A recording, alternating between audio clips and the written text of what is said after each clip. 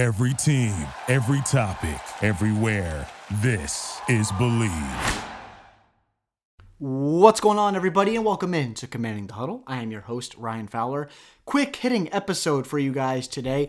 I had the pleasure of sitting down with interior defensive lineman Christian Boyd from Northern Iowa. He was absolutely sensational at Shrine this past week in Frisco, Texas. A guy from a smaller school program at Northern Iowa was at the Hula Bowl, got the invite up to Shrine, and was dominant in one-on-ones, whether it's run drills, pass pro drills.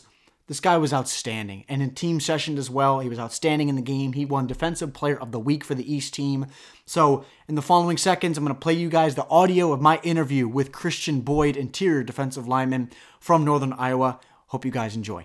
Hey, let's get it. All right, man. Well, first things first, just talk to me about some of the parts of your game, man, that you're focused on leading up to the draft. Yes. When it comes to interviews and, talking to teams, they asked me what my strengths were. And I told them, I feel like I got a great get off. I feel like I get good penetration. I feel like I got good leverage. I could take on double teams pretty well. I feel like I could pass rush well. But that is definitely something I feel like I need to improve on is my pass rush. And when it comes to my hand quickness, it basically like getting dudes' hands off of me. And I feel like I've gotten a lot better at that past couple of years. Absolutely. For those out there that in this industry, they're going to learn more about your game as we continue to stir some buzz around your game, man. Just for those that are unfamiliar, talk to me about what our team's going to get in Christian Boyd as a player and also off the field in the locker room as well. They're going to get somebody that, that loves the work, that loves the game of football, that loves to be around it. I feel like I'm a great teammate. I feel like I have a good camaraderie with different locker rooms, different dudes. I feel like, like I said, I'm a hard worker. I'm always going to put in my time. And, I feel like, I'm going to put myself in the best position for my team, to win. And they're going to get somebody that's fierce on the field. And, I'm going to do what it takes to win for sure. Absolutely, man. Take me back into your time at Northern Iowa, how it shaped you as a player and as a man. My time at UNI was great.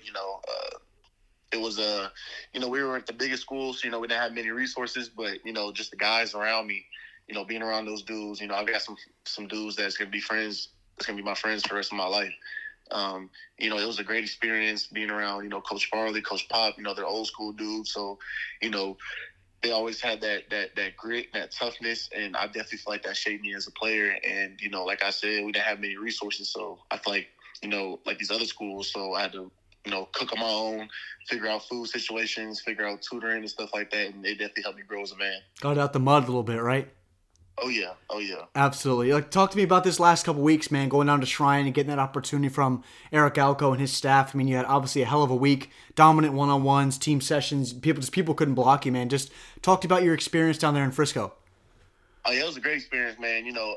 I always knew that I could play at the highest level against the best competition. I got another chance. I was at the Hula Bowl before that, and I got called up to the Shrine game, and I got another chance to compete against some of the best in the country. And, I feel like, going into that Shrine week, I try to maximize every single rep, try to dominate every single rep. And, I feel like for the most part, I did what I had to do. Take the layers a little bit for me off your game, Christian, as far as things when you approach the line of scrimmage, whether it's a run play or maybe it's a 3rd and 8, 3rd and 9 to where you're looking to create a little pressure. Just are there some things that you focus on in pre-tape and then also as the game goes on to what you see in certain guards or centers, or even if you have to slide out to some 4-eye or some 5-tech when you're working over tackles? So take me through your approach to the line of scrimmage and how you win a rep before the ball's ever snapped. Oh, yeah. First off, I'm looking at pre-snap keys. So, whether I'm looking at the formation first off, seeing where the running back is, where the tight end is, depending on what type of scheme the offense runs, that comes from, the film preparation throughout the week. Like depending on which way, the linebacker or the running back and the tight ends lined up, I basically know which line, where the line is going to go. And then, I'm looking at the O-lineman, if I'm lined up over the guard. I'm looking at, if he's leaning one way or another, if he's giving me a pass hit before, the ball's even snapped, stuff like that. And then, as the game goes on, I start to understand the snap count and, I start to understand where they're sliding to. And I feel like that helps my game out a lot. For sure. Is there a favorite moment that you have over your years at UNI, Christian?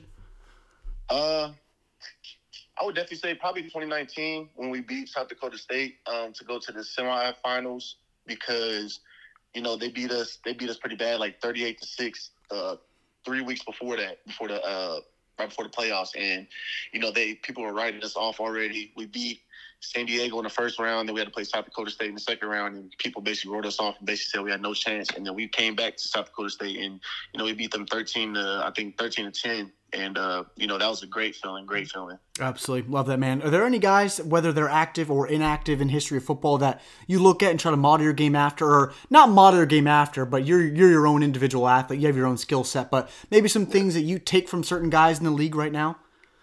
Oh, yeah. Right now, I would say there's two dudes that I really watch that I love. I love Quentin Williams, and I love Dexter Lawrence. Okay. Quentin Williams, he's kind of just a freak, so it's kind of hard to emulate my game after his. But, before every game, I watch his highlights, just seeing what kind of force he is and seeing, he's affecting every play, every snap. And, I try to do that as much as possible. And then Dexter Lawrence, he's so productive as a nose guard. The stats doesn't really show it. But he's making plays and affecting the play in the line of scrimmage. And somebody that I grew up watching is definitely Dominic Sue. Okay. He's the greatest D tackles in college football history and probably NFL history. He was just a force. The mentality that he had. He played on the edge a little bit. He played. He went over the line a little bit, but he just always had that mentality. Like, I'm gonna dominate the dude across from me, and I try to do the same. It's something about those Midwest states, man, that produce those linemen. Yourself and the Dominican come from Nebraska. Something about those Midwest states, man. Oh yeah, hey man, you gotta get it how you get it. Absolutely. Look, man, you were a multi-sport athlete in high school. Basketball, track as well, and of course football.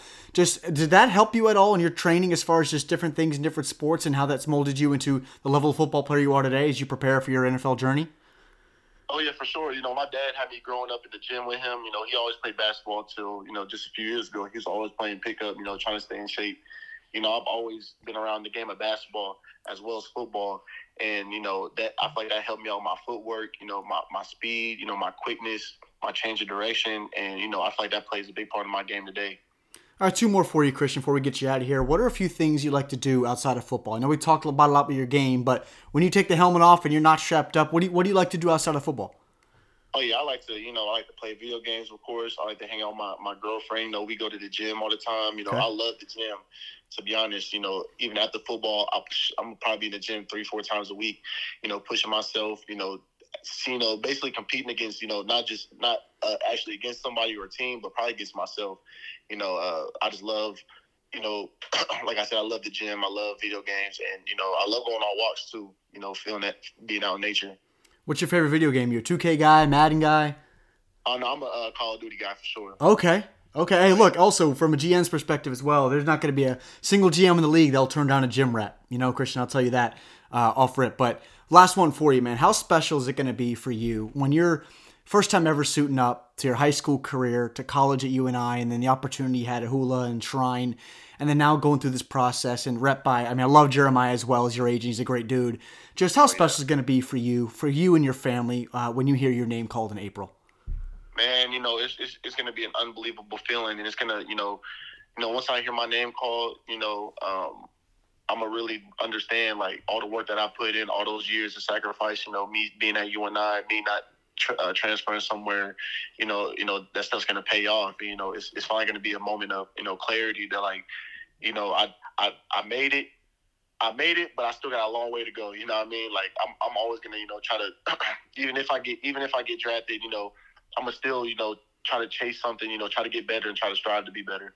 Again, that is my conversation with interior defensive lineman Christian Boyd from Northern Iowa. Just a hell of a young man, hell of a football player, and whether it's the Commanders or any other, the 31 other teams in football, going to get a player that is an immediate push within the interior, a guy that can anchor against guys that are these downhill, powerful type of guards or these more athletic, inside-outside zone type of bodies. Christian Boyd is absolutely a name to know for you guys out there that are looking for those day 3 draft sleepers, underrated names. You turn on the tape and it speaks for itself. So hope you guys enjoyed. It's a quick little hitting hitting episode for you guys. I'm also going to have an interview out for you of my talk with Marcus Banks, safety from Mississippi State, transfer from Alabama here in these next few days. So we'll talk to you soon. And of course, as we move forward into these next few weeks and months, right, towards the Combine, Pro Days, we're going to have a lot more interviews for you guys coming out of prospects and names to know in the 2024 NFL Draft. So appreciate you guys as always. I'm Ryan Fowler, and this is Commanding the Huddle. Thank you for listening to Believe. You can show support to your host by subscribing to the show and giving us a 5-star rating on your preferred platform. Check us out at Believe.com and search for BLEAV on YouTube.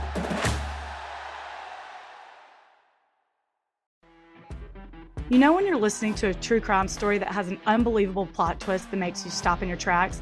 That's what our podcast, People Are the Worst, brings you with each episode. I'm Rachel. And I'm Rebecca. We're identical twins who love true crime cases that make you say, didn't see that coming, and we hate the people responsible for them. Listen to People Are the Worst now on Apple, Spotify, or wherever you get your podcasts.